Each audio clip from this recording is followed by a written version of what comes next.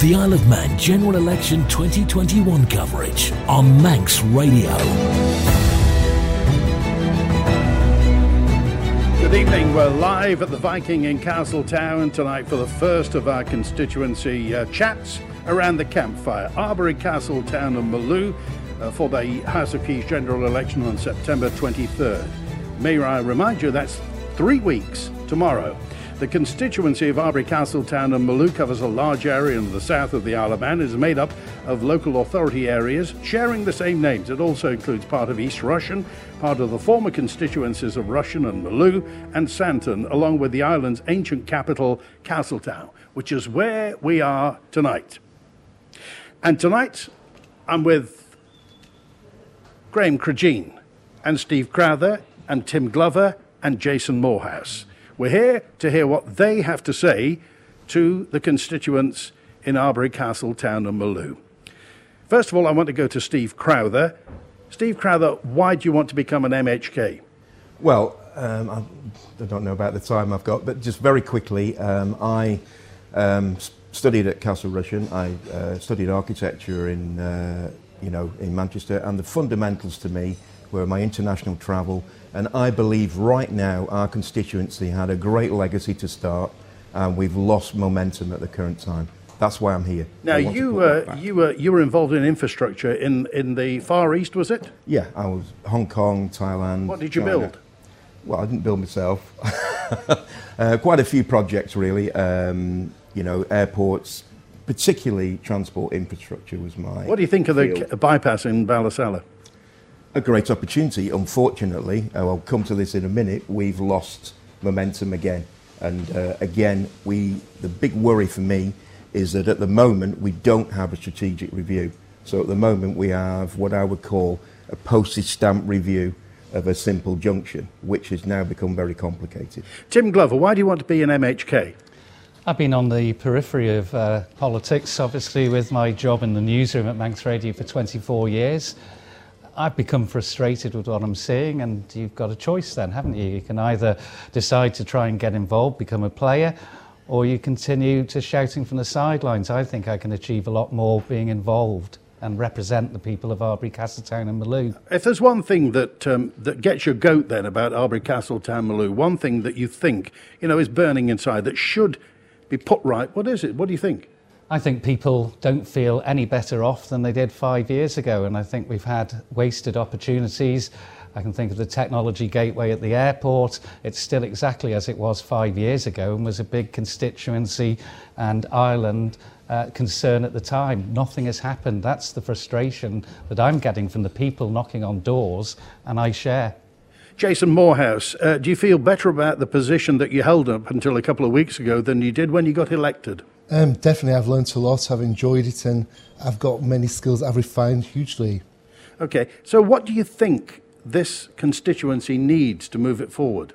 It needs someone who's going to actually be there to push, to ask the questions and ensure that Arbury, Castletown and Maloo are always at the table and always getting the key push that they require. Okay, what do you think about the economic well-being of this constituency? I think there's huge potential here. We're in a good location. We've got the airport here.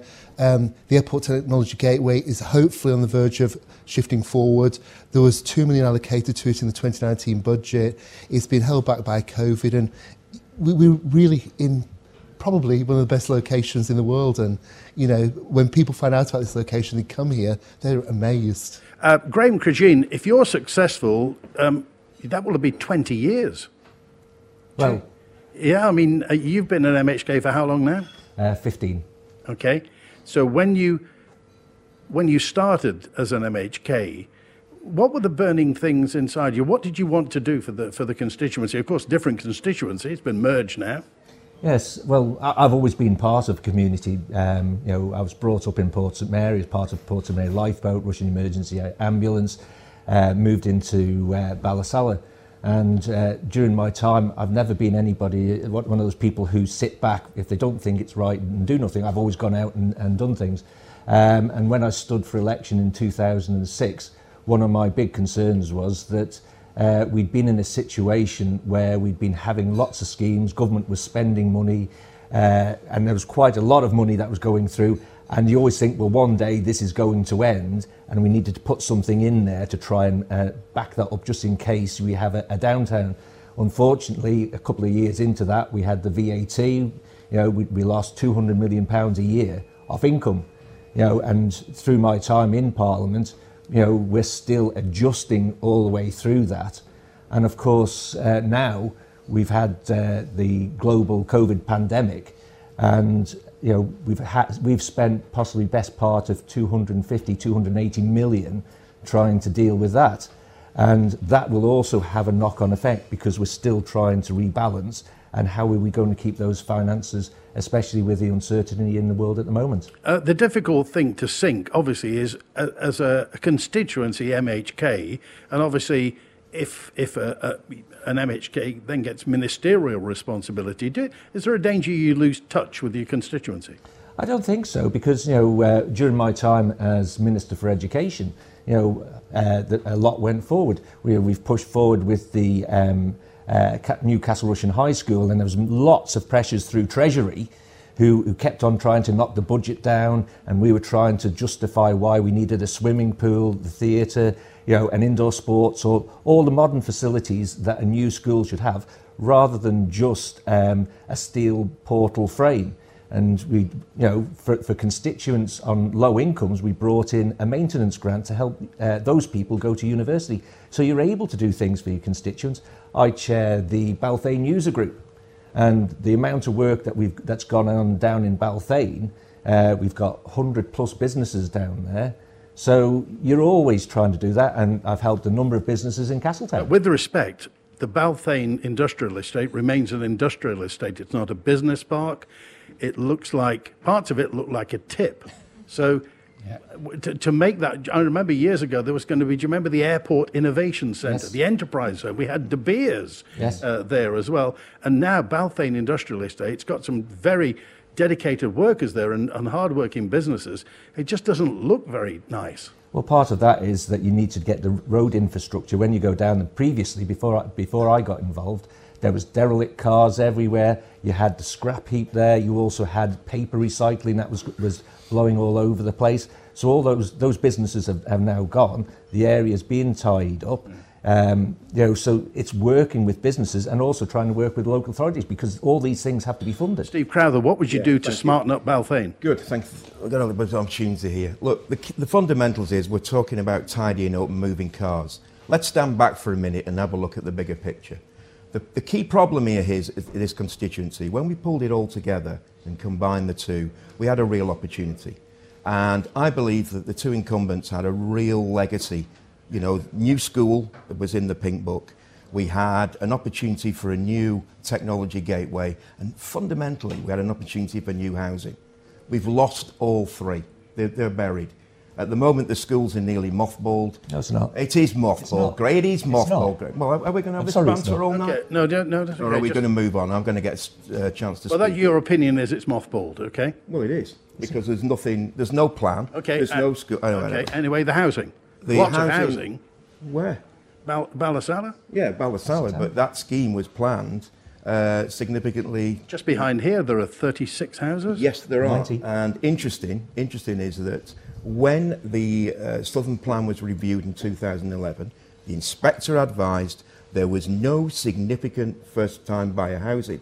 Interestingly, particularly because of Graham's democracy at Dandara, we've now nothing down there, and we've nothing in the new development here. We all know there isn't going to be any first-time buyer housing. Exactly why I've made the effort. Why isn't there going to be any first-time buyer housing? Because the current legislation means that the developer at the moment can sell en bloc the affordable homes to buy to let, and that's exactly what we've got at the moment. We haven't got any homes for first-time buyers. That's exactly why I've put all the effort into finding something that will work. Tim Glover, have you you've been walking around the entire constituency? Have you come across people moaning about first-time buyers?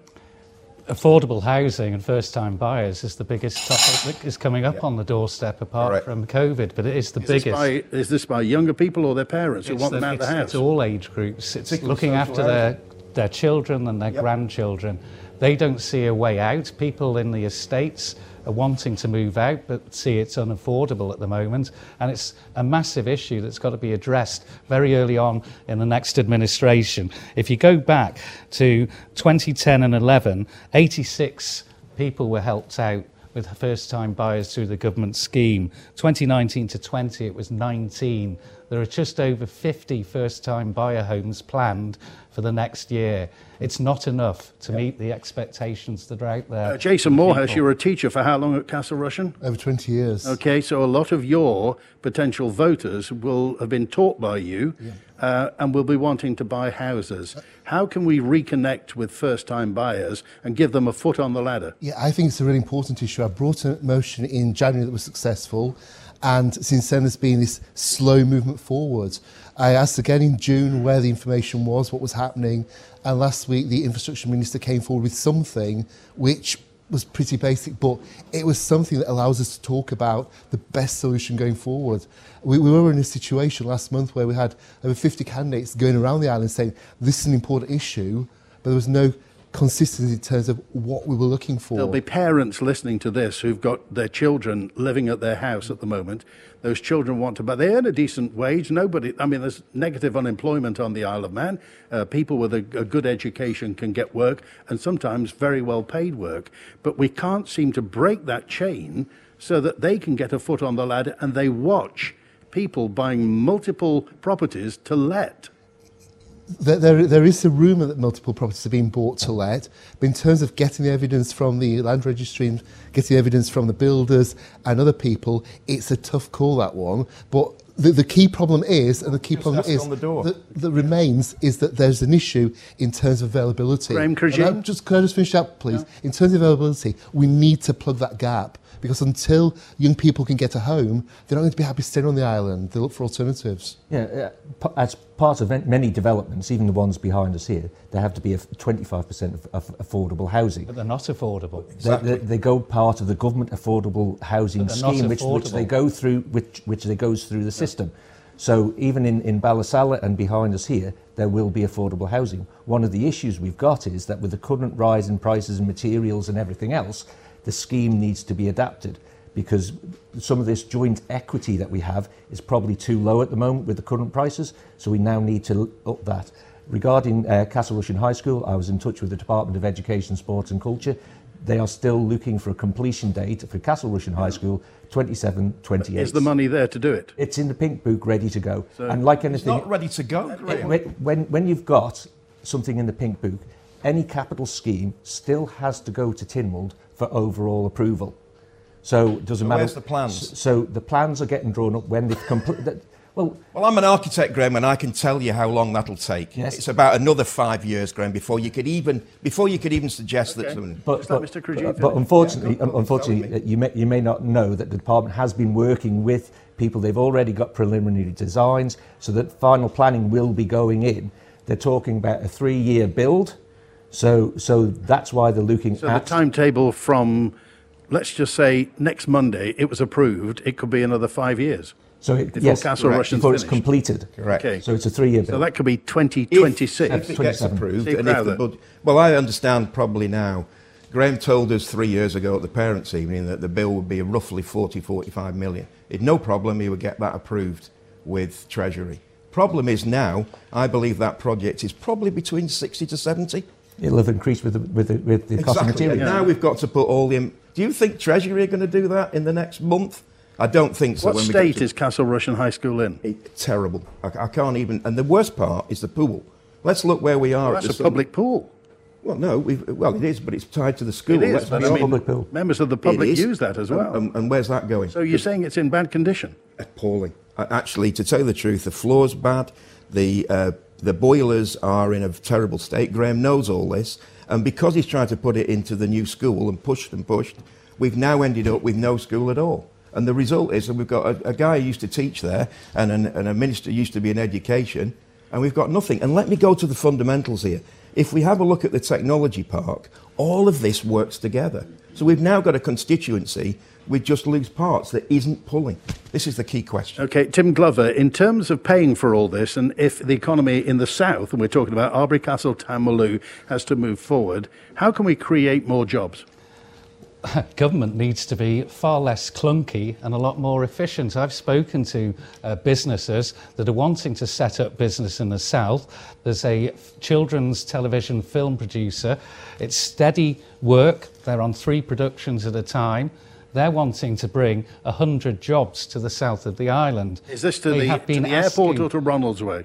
It'll be into Castletown, right. But they have been asking government now for some of the promises that were made from Enterprise to come to fruition, and they've been asking now for about 1.5 to 2 years. Nothing has happened. Government is too slow. We get phone calls all the time on Make it more efficient. from people saying we're a rich island, we're one of the richest islands in the world, pro rata. We've had non-stop growth since 1984. Why can't government connect with people and projects to make things happen? Other places do it. How long did they take to build the new airport in Hong Kong? Quite a while, actually, but it was a new island. They did have to use nearly 1/3 of the Earth's, the world's dump. From the time they started, how long was it? About 7 years, I think. It's 2 years longer than Castle Rushen High School. That is. Yeah. Going back to jobs in the south of the island, Tim Glover, do you think everybody's, and this is a point about travel, the government talks about restricting the carbon footprint. So if we bring jobs to Castletown, Arbury, and Castletown and Maloo, that'll surely help that. So shouldn't that be a priority to get jobs, meaningful, well-paid jobs in the south? And that's why we need 2 MHKs who are going to be campaigning and shouting and raising the flag for Arbury, Castletown and Maloo to bring jobs down here. We've got a golden opportunity with a load of businesses that are wanting to be based down in the south. Another business I've spoken to is wanting to relocate to the airport, Freeport there.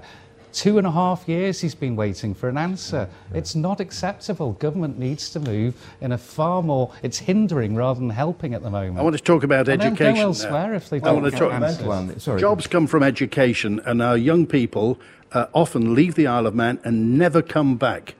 Because they can't afford a house. Mr. Morehouse, what can we do to make sure that our youngsters who go to university come back, get a decent job and get a house? I think the priority is actually going back to the housing situation, but also the range of activities for them. There's a major issue in terms of that provision, and until we get the investment by private companies and we actually get the housing, local people are going to look across. And what do you mean by range of activities? Because you've still got a situation where, in terms of the things that young people are looking for, we're quite limited. Fun.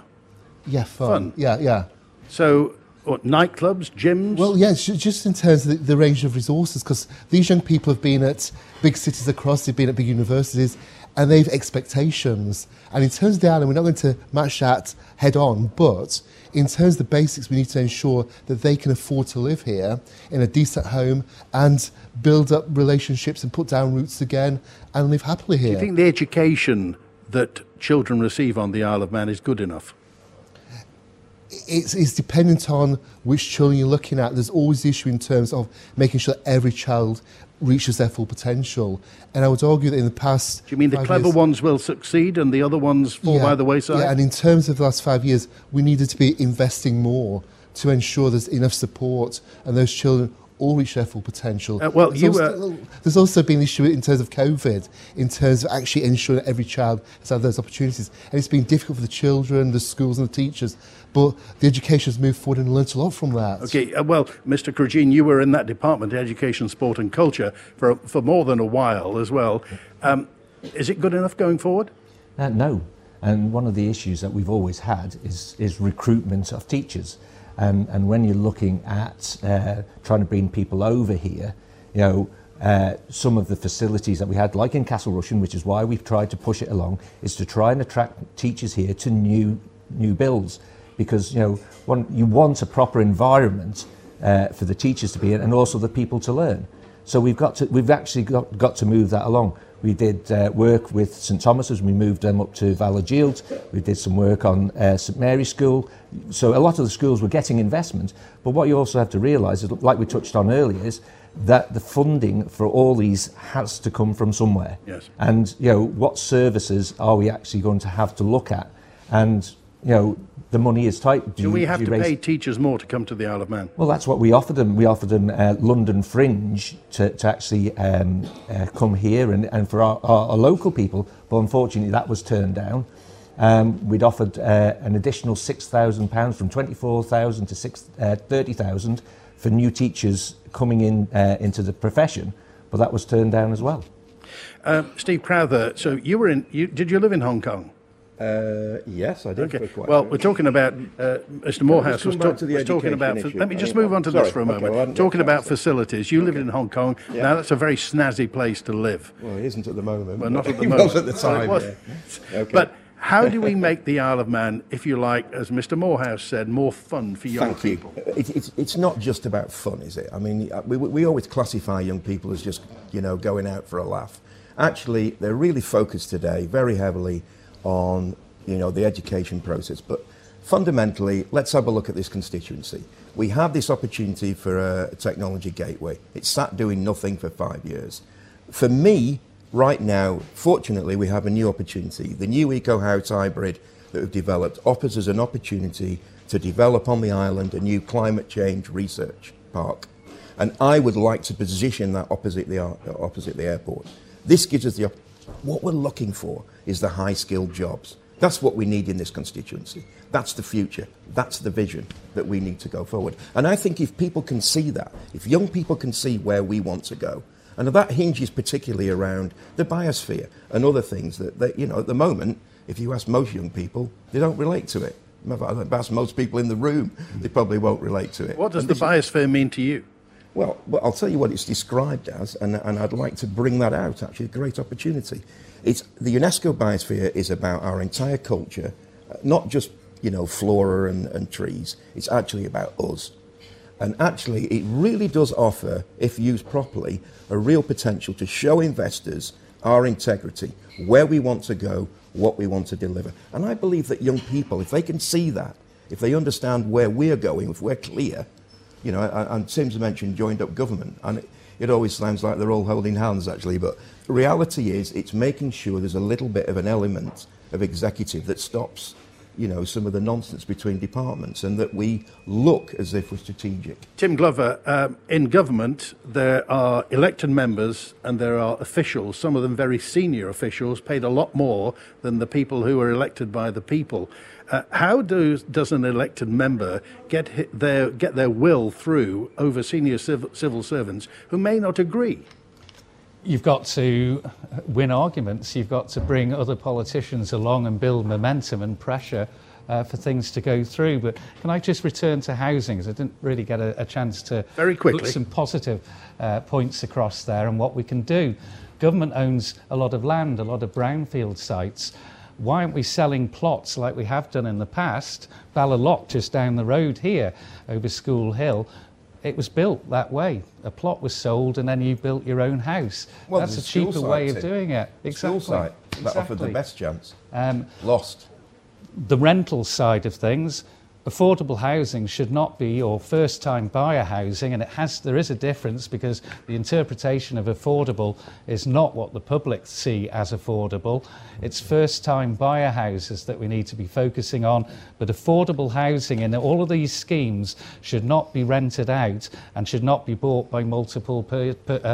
Do you think government should bring in a law? Tynwald's very nimble, it can bring in a law when it wants. Do you think they should bring in a law to say that somebody can only have a certain number of properties for buy-to-let? I think that you start to tax people more on ownership of multiple properties. So, for example, a second house that's bought, 10%, a third house, 20%. It has to be limiting that opportunity for people, because at the moment, people with money are seeing the only way to get a return with interest rates so low is to go into property. But at the same time, that's having a knock-on effect for our youngsters who will leave this island, and I've heard of several that are planning to go as well. If we lose our youngsters, we're losing our potential professionals and teachers, doctors, nurses and any other profession that you want to bring people into, and where we're short at the moment, we're not going to be able to do that from people within the Isle of Man. We've got to make the Isle of Man an attractive place for our youngsters and affordable for them to get onto the property market. Okay. I've heard of 30-year-olds and 40-year-olds that are still living with their parents because they cannot see the light of day of ever getting on the property ladder. Jason Morehouse, do you talk to, 16-year-olds can vote. When was the last time you spoke to a 16-year-old on the doorstep? About 2 hours ago. Yeah, it's one thing I've tried to keep local links, and I've gone into local schools on a regular basis. I've been heavily involved with Junior Achievement. I think it's important that all people in the constituency have got access to their MHK. How important do you think then that young people get onto the ladder, get a job, and then contribute to society? Because I want to come to antisocial behaviour and how we combat that on the Isle of Man. There's been a rise lately of antisocial behaviour. Yeah, I think we're in a good place, and there's always been a very small group of individuals. You can take them in any age, and those individuals don't carry out their lives as we would perhaps expect, and there's a backlash, there are issues. But the majority of young people are incredible. They're so motivated, they're fulfilling their dreams, whatever it might be, and we really need to be patting them on the back and saying, well done. You know, that the problems that we've seen in areas like Onken are hopefully just one-offs and a small group of individuals. There are thousands of young people across the island who are doing this proud every single day of the week, and they're special, they make the island special. Okay, I want to talk about poverty on the Isle of Man. I want to talk about the underclass and the people that we don't often talk about, Steve Crowther, and getting the economy working for people and breaking a cycle of dependency from people who come from families that don't see any point in achievement, and that just goes on. Actually, just going back again to, I'm sorry to revolve around a housing issue, but it does illustrate a point. You see, so if we, we're probably talking about areas of social housing here. And one thing that I can measure is that, a lot of people assume that some people are in social housing, perhaps have a nice car on the driveway, and there's a belief that, they're sort of exploiting the system. The real truth is right now that at the moment, nobody can get a house.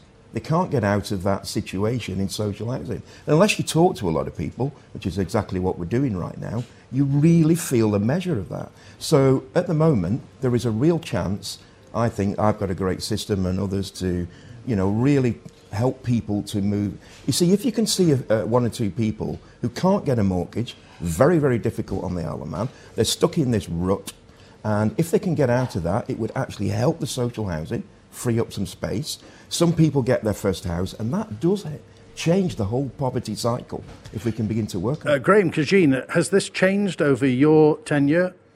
There's been changes in there, like we were talking earlier about the schemes that government brought forward. But like I said earlier, that material prices has gone up, the total cost of housing has gone up. And I think what government has to do in the next administration is actually look at maybe loan guarantees, because we've done that over the COVID period for businesses. We need to increase possibly the equity share. And one thing that I've always been advocate for is, say, the land up in Ballasalla, which is government land, is actually having that buy to build. So you can actually go down that line, so that you're not having to just go to the big builders and have their houses, but it's also sort of giving people the opportunity. And the other one that's going to be coming in is the infrastructure levy. Now, part of that infrastructure levy could be used for, if you're looking at, say, Castletown, that young people could go into those properties and get a grant from government to do up old properties, which would be really helpful. Do you think there are more poor people on the Isle of Man than there were when you first came in 2006? I think there's the aspirations of people have moved on as well. And, so far we're lucky that we haven't got people begging on the streets, but we still have a lot of people who are sofa surfing that haven't got anywhere to go. And what worries me is that in the future we're going to have serious mental health issues from people who have nowhere to go. Okay, well, live tonight at the Viking in Castletown, I'm Andy Wint, and with the constituents and also the candidates who are vying for the two MHK positions in Arbury, Castletown and Maloo. The constituents in Arbury, Castletown and Maloo give the two MHKs a 5-year contract to do their best. We're with Graham Cregeen, Jason Morehouse, Tim Glover and Steve Crowther. And by the way, there are pre-election meetings as well. This is a special Manx radio programme from the Viking. There's a pre-election meeting tomorrow at Arbury Primary School from 7 till 9. Next Tuesday the 7th at Castletown Community Hall, and on Wednesday the 15th at Ballasalla Primary School. And I just may say, tomorrow night Manx Radio is out and about, and we're with Eyre and Michael at the Ginger Hall in Sulby. Right, we'll go to the audience now in the Viking. Anybody here with a question? We have microphones out and about. Everybody's been watching terribly politely here as well. Anybody? Oh, there's a lady here. Yes, your name is? Angela. Angela, your question, please? Given a lot of the talk has been about lack of skilled people on the island, whether it be security people at Ronaldsway, tradesmen at Dandara, doctors, nurses, dentists, what would be your stance if the island was asked to bring in, Afghan refugees? Okay, Jason Morehouse. I think this is a tough decision. I think in the first instance, though, we need to be making money available because those people are really in a difficult position.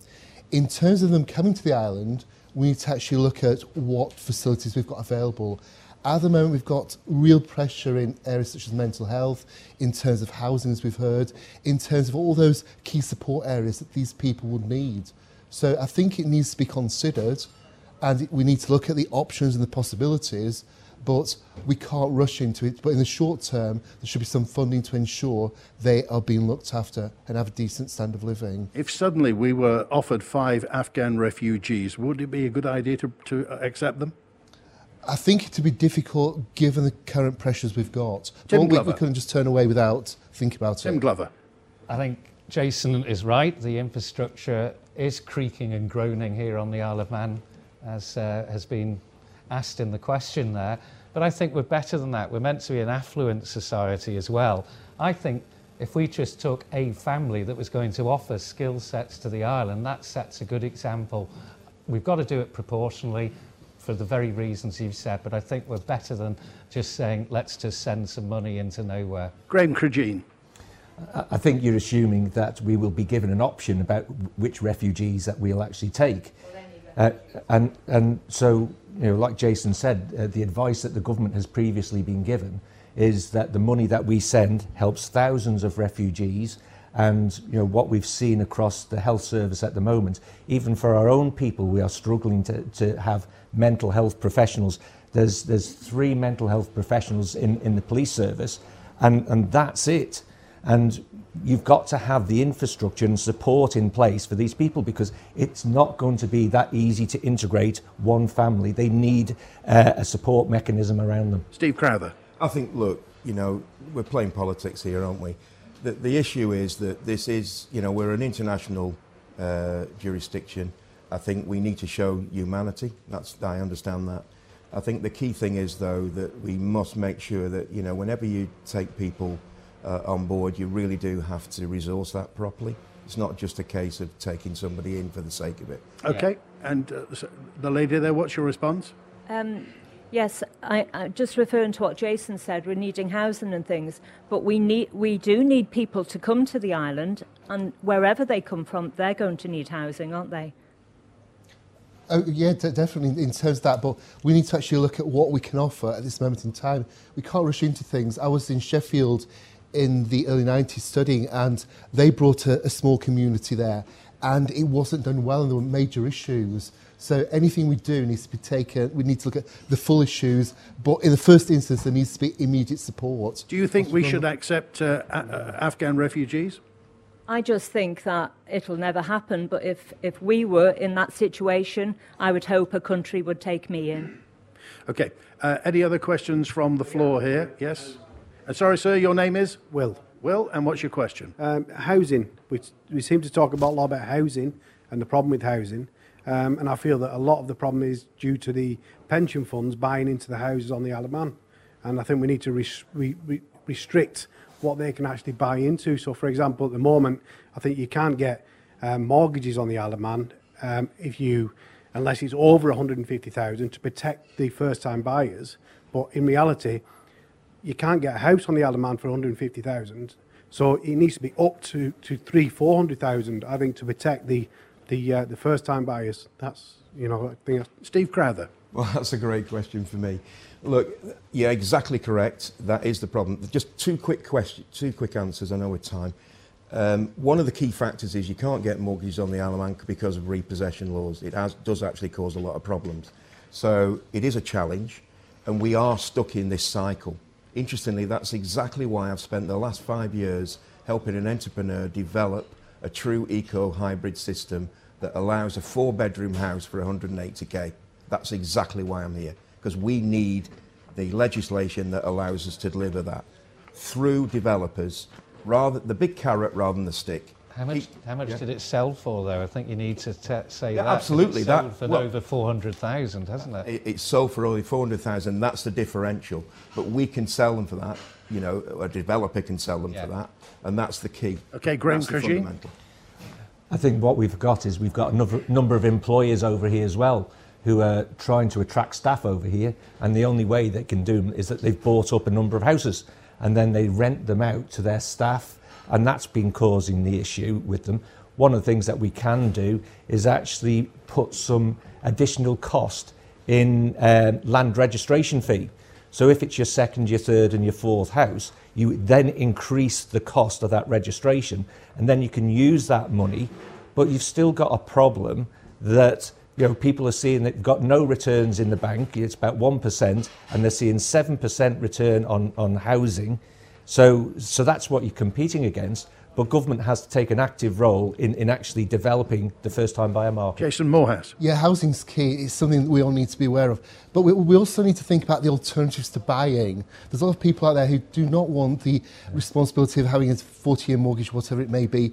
They want affordable, suitable, private sector accommodation, social housing, and we need to look at the range of property. But at the same time, first-time buyer houses need some form of protection, because at the moment there are too many investors, too many people going into that marketplace. But how can you stop investors, Mr. Morehouse? How can you say that? Surely that's anti-competitive. That is the issue. And in terms of if you try and come up with a solution, they'll come up with an alternative. So we've got to make sure there is a range of properties, and some of the properties are clearly for first-time buyers, and the assistance is there to ensure those individuals can afford those houses. Tim Glover.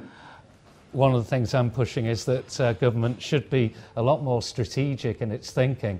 And if we go back to the current first-time buyer schemes that government has, they're reacting now too late, because the property market has already surged away. £313,000 was the average house at the end of December.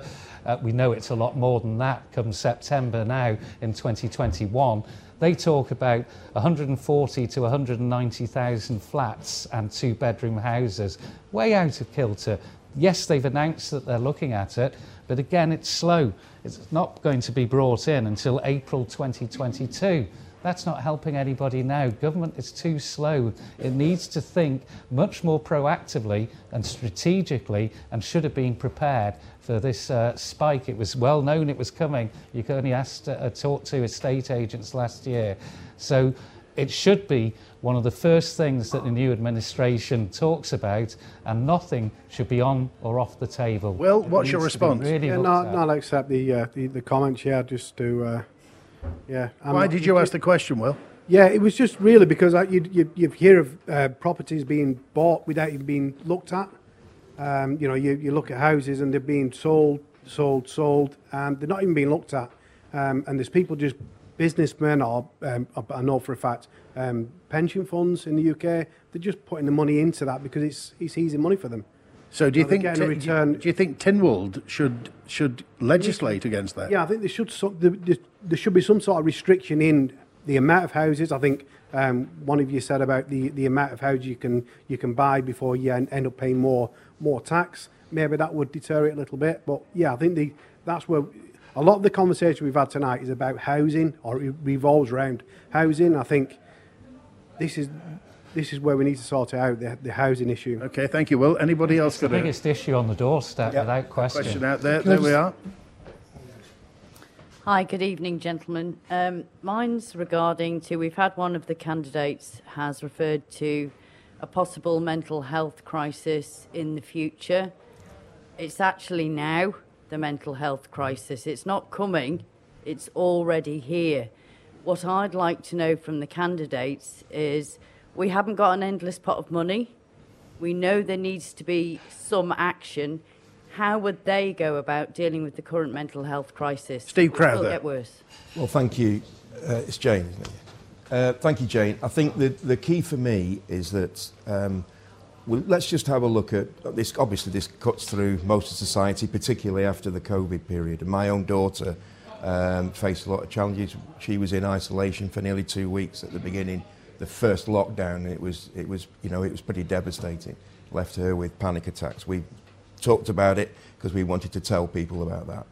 And fundamentally, the key here is how to, particularly on major issues that are influencing schools for me, mobile phone, peer pressure, social media. Let's have a look at real strategies to help deal with these issues, because it's preventative rather than just the cures that we need at the moment. Certainly we need investment in departments, and we need the right people to speak to channel people in the right direction. That for me is using the intelligence of the system rather than just, carte blanche approaches to, throwing money. That's not the answer for me. Graham Curgene. I think what we've got to do is we've got to front load the expenditure now, because the cost is going to be even greater in the future. So we have to do that. What's this for? More mental health professionals? We really need that. In education, there's three educational psychologists, and the amount of work that they have to deal with already, there needs to be more input in there. And we will have to find that money, because otherwise, if we do nothing, we will have a serious problem in the future. And it's about priorities, where we put our priorities. And that's got to be one of the key ones. Jason Morehouse. Yeah, I'm really concerned about this area. It's something that the faster the response, the better the outcomes. And it's particularly noticeable with young people. They're having to wait 18 months, 2 years. And for a child of 14 or 15 or younger, 2 years is a huge amount of time. And they're missing out on their education, on their family life, and key things. It must be a priority. Whoever gets in must really push out. What do you say then to members of the older generation who just say you need to pull yourself together to man up? They went through the Second World War. They went through a depression on the Isle of Man. They went through an early part of life with no money. And how do you counter that? I think that is something that people were saying earlier this year. I think the third lockdown really hit many people. Yeah. And I was surprised that the middle-aged, the older person was ringing me up in despair. And they, for the first time, actually saw that things were outside their control. And I think we're a lot more able to recognise these situations. Right. And I think it's not just the young people, it's older people that are also in this situation. And we need to respond. You think there's a genuine mental health crisis? Yeah, I think in terms of COVID, it just shifted everything further in that direction. Tim Glover, would you use the word crisis? Yes, I would. I think we're just at the tip of the iceberg on this, and the indicators have been there long before COVID as well, with the shocking suicide rates that we've seen in recent years on the island. The evidence was there, nothing was done. This again is why government needs to be a lot more strategic. The answer at the moment, yes, they announced some more resource for the crisis team, because let's face it, you can't book a crisis for tomorrow. Tomorrow might never come. A crisis is a crisis. I think at the moment government needs to work with the third sector a lot more closely, because there are some excellent charities that are doing some excellent work within the mental health area. We need to go right to education as well, and we need to take away the stigma within schools about mental health. We need to give coping mechanisms, teach that within the schools to people. But we can do all of this, but again, unless you take this strategic approach for government, unless you deal with the causes of mental health issues, we're still going to have that crisis. Yep. So it is always about being a much more strategic and forward-looking thing. You deal with the issues that are there, and we've discussed some of them earlier tonight: affordable housing, poverty, addiction, Jobs. Yeah. Okay, having jobs. Just a quick come back It's a on that, list Jane. as long as your arm. Yes, I do think that government can't afford to do everything on its own. Okay, anyone else got a question for the candidates here as well? On the far side, your name is? My name is Nadia. Good evening, and thank you so much. Jolly good. I just would like to raise a few points that I found paradox in, so I can talk about it forever, but I'm aware that we haven't got the time. So firstly, I really strongly agree with the lady, Sarah Jane, about the mental health crisis. I think that this actually started way before COVID, and I even tried to raise awareness around the suicide rates rising rapidly, and someone actually sent me a message saying you've got to shut up and just not say that. I mean, why? Okay, what's your question? So the question is that I've got young children in school, so one of them is both in Castletown, in Victoria Road, and in Castle Rushen. So I think that generally the children live in the island. One of the reasons is because they're not happy here, to start with. There's a lot of bullying happening in schools, and I think that the morals at school are very low. Which is not really good enough, and I think that not much is being done around it. So, for example, my little daughter got kicked in the face and came back with a mark on her face, and I think that the children have a lot of anger issues due to many things. So I think that should be that there should be more things done in school to support mental health at early age and be addressed at early age, so they don't grow up into aggressive or depressed young people, like mindfulness, meditation, yoga. Very good. Okay, well, we appreciate that question. I'll go to a former teacher about that. Something we picked up on Manninline when we go around the schools is bad behaviour amongst younger, not sixth formers, but amongst younger people, and bullying in schools. Yeah, I think it's one thing that goes back to that lack of investment in terms of support within the classroom. Teachers have got bigger classes, it's more stressful. All the issues linked to COVID have put more pressure in that situation on the teachers, on the schools and the individuals. And I think it's one of those things that when the education bill was coming through, we said we need to just stop for a moment, take stock of the situation we're in, and really get to grips with what's happening in schools. I think that's so important. Yeah, but parents will want to know, how can you stop bullying? I think all the time you need to be looking at that as an issue, whether it's one child or any number of children. It's got to be looked at, and solutions have got to be found. Definitely. Okay, Graham Cregeen, can teachers stop bullying in the class?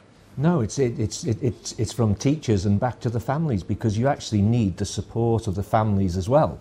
So it's not just a case of, oh well, the teacher has to deal with this. The family has to support this, and like we said earlier, having those mental health professionals in there, educational psychologists, to try and help people to understand why they've got these issues.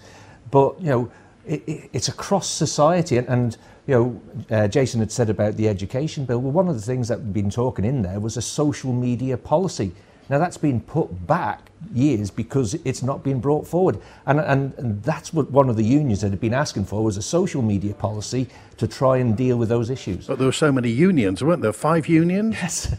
I mean, and again, this comes back to the lady's daughter getting kicked in the face in a school in the south of the Isle of Man. I mean, this is the Isle of Man. That really shouldn't happen, should it? No, and that's where they need to bring the parents in and the teachers and to talk to the families. And they need the support from there, because your child will be then worried about going back into school, so they need to deal with this properly. Steve Crowther. Can I just go back a step, please? Can I just ask? Was the incident actually reported to the school? Because I think that's quite an important one. Was the school on multiple occasions? I've been through hell with my daughter because of trauma that we suffered, and she was put at the education support centre. She was got hurt there, so I had to pull her out. I wrote to Dr. Allinson himself about it, and it's been going on for years. So there's just now I've had a message from a friend of mine who said that her daughter is terrified of going back to same school in same class as mine, and another child from a next door class. Their parents have just removed her and gone to private education because of issues with bullying. I'm just feeling that because I did try to speak to the mother of the child that hurt my daughter as well, so she threatened me with police if I try to talk to her again about it. Okay. So she's not being cooperative at all. Jolly good. Steve Crowther. Yeah, I didn't quite catch your first name because I can't hear behind here. Nadia, I just wanted to say one thing, that I think that something could be done at school. Okay. All right. Thank you, Nadia. So it's Nadia. Nadia. I was going to name my little daughter Nadia when she was young. Right, just an omen. Yeah, it is an absolute omen. The key thing here for me is going back again. It's really looking at prevention, and we've got to start a lot earlier. You see, this is why I have to focus on our chief constables told us that we have a serious drugs issue in our schools, and that's also combining with a lot of key issues, particularly mental health. But if you just have a look at particularly, I can talk about kids when they get to secondary school, but let's just have a look at 14 to 18. You know, we took away a lot of things. They can't go in bars at 16, fair enough. You know, there's a lot of, they can go in bars, but there's restrictions. And there's a lot of other issues that we've taken away, arcades, good thing. But the problem is we didn't give them anything else to do. And that's the key area that we need to focus on. But coming back to secondary school, we need a strong strategy about the mobile phone, peer pressure and social media. Graham's mentioned aspects of legislation, good. But what I'm saying is it needs a grown-up strategic view as to how we're going to go forward. Okay, all right, we're going to leave that there. Can I answer that? Very quickly. Thank you. On the point you're making, Graham's mentioned the education bill. It was rightly withdrawn from Tynwald because it just wasn't fit for purpose, and that was coming from teachers and everybody else. There is a reluctance from schools to actually suspend transgressors at the moment, which... do you know that for a fact? Yes, I do. If you talk to any parents on the doorstep, they are telling you there's not even a 1, 2 or 3 strike. There's a real reluctance to actually take action, and I think that needs to change. Okay, any more questions from the audience here at the Viking? Yes? Your name, sir? My name's Jeff. All candidates say the same thing. They've all got proposals to create an economy, but they don't say how. Attract business from UK or Germany or France, don't say how. Mental health, refugees, Manx radio subsidy, it's all got to be paid for. There's an economy dying in the Isle of Man. What are you going to do to attract business to come here? Whether it's a tax rate, not 15%, what are you going to do to attract business to come here, set up here? Do you think the Isle of Man economy is dying? Yeah. It's died. It's died. Okay, Jason Morehouse. I think it's a key priority actually to look at the economy to ensure there are jobs, there's also the opportunities. I think the biggest issue that overriding is the size of the government. At the moment it's taking some of the young, the best skilled, the most ambitious people, and those will be so much better in the private government sector. was supposed to get smaller, it's got bigger. And that is the problem, and that's something I brought to Tynwald in June, and the motion was successful, it's coming back in January. But yeah, we really actually need to shrink government back and get the government working within its means, because at the moment they're borrowing money, they're looking at a whole new range of things. In terms of the private businesses coming, they're wanting to come here, they want to do business. It's making sure there aren't too many regulations and too many restrictions and red tape on them. What's stopping businesses coming then? I think that they are coming, but the issue is once they're here, it's ensuring that they can do business and get things done. There are lots of restrictions, and we're not good with a follow-up. Tim Glover, Jeff just said, you know, politicians will say things. You said you don't want to make a load of promises that you can't keep. So what do you think about the economy? How can... Nobody can make any promises here apart from to work hard. That's the only promise you can make when we don't have a political system here, a party political system. There's a lot of things that can help. Government needs to be a lot more flexible. I talked about this production company that's wanting to bring 100 jobs to the island. The only reason those 100 jobs aren't coming to the island, which will help boost the economy, is the clunkiness and the slowness of government. It needs to be a lot smarter and a lot slimmer and a lot more effective in dealing with things. And we also need to stop wasting money. Let's look at the flip side of that. We're wasting long millions on schemes like Douglas Promenade that's overrunning, like the Liverpool landing stage, which is why I support this central idea of taking the capital projects off departments and controlling it with professionals elsewhere. The issue that you've got is that to attract companies over here, unemployment is so low, so then they have to bring people over with them. Then they need houses to go into. So you've got that cycle that you need houses to put people in. The house prices are so expensive, then it puts it up. It's going this vicious cycle of trying to attract them in and having the people here, which we've got that issue with. The other one that we have is, and Tim's right, the Department of Enterprise has been really clunky. It's dreadfully slow at times. And what we need is that to put some vitality in it and make sure that the people in that department can go out. Okay, very quickly, Steve Crowther.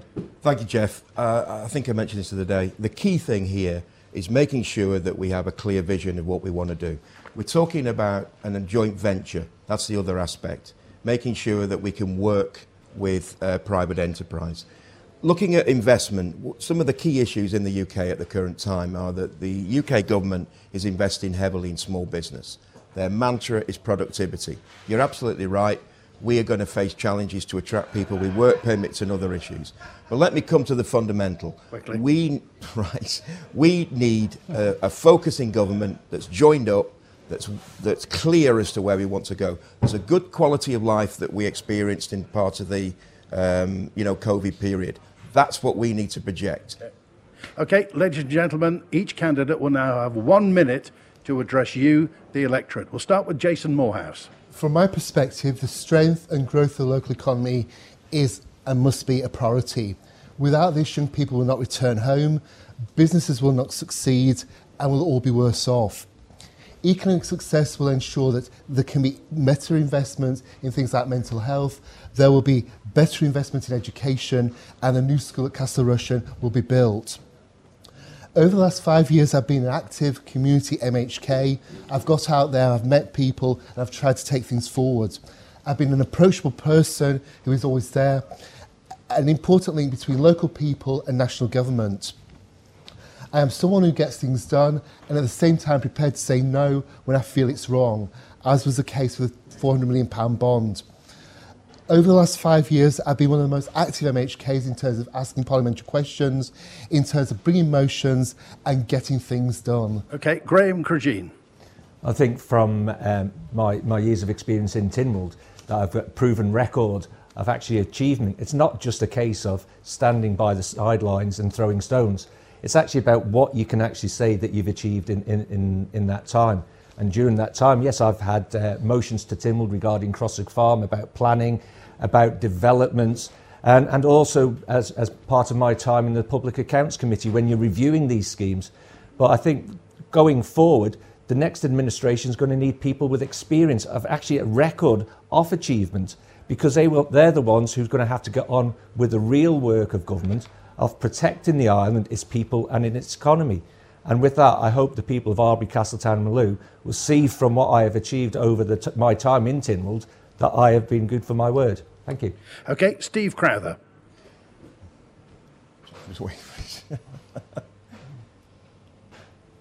Go. Thank you.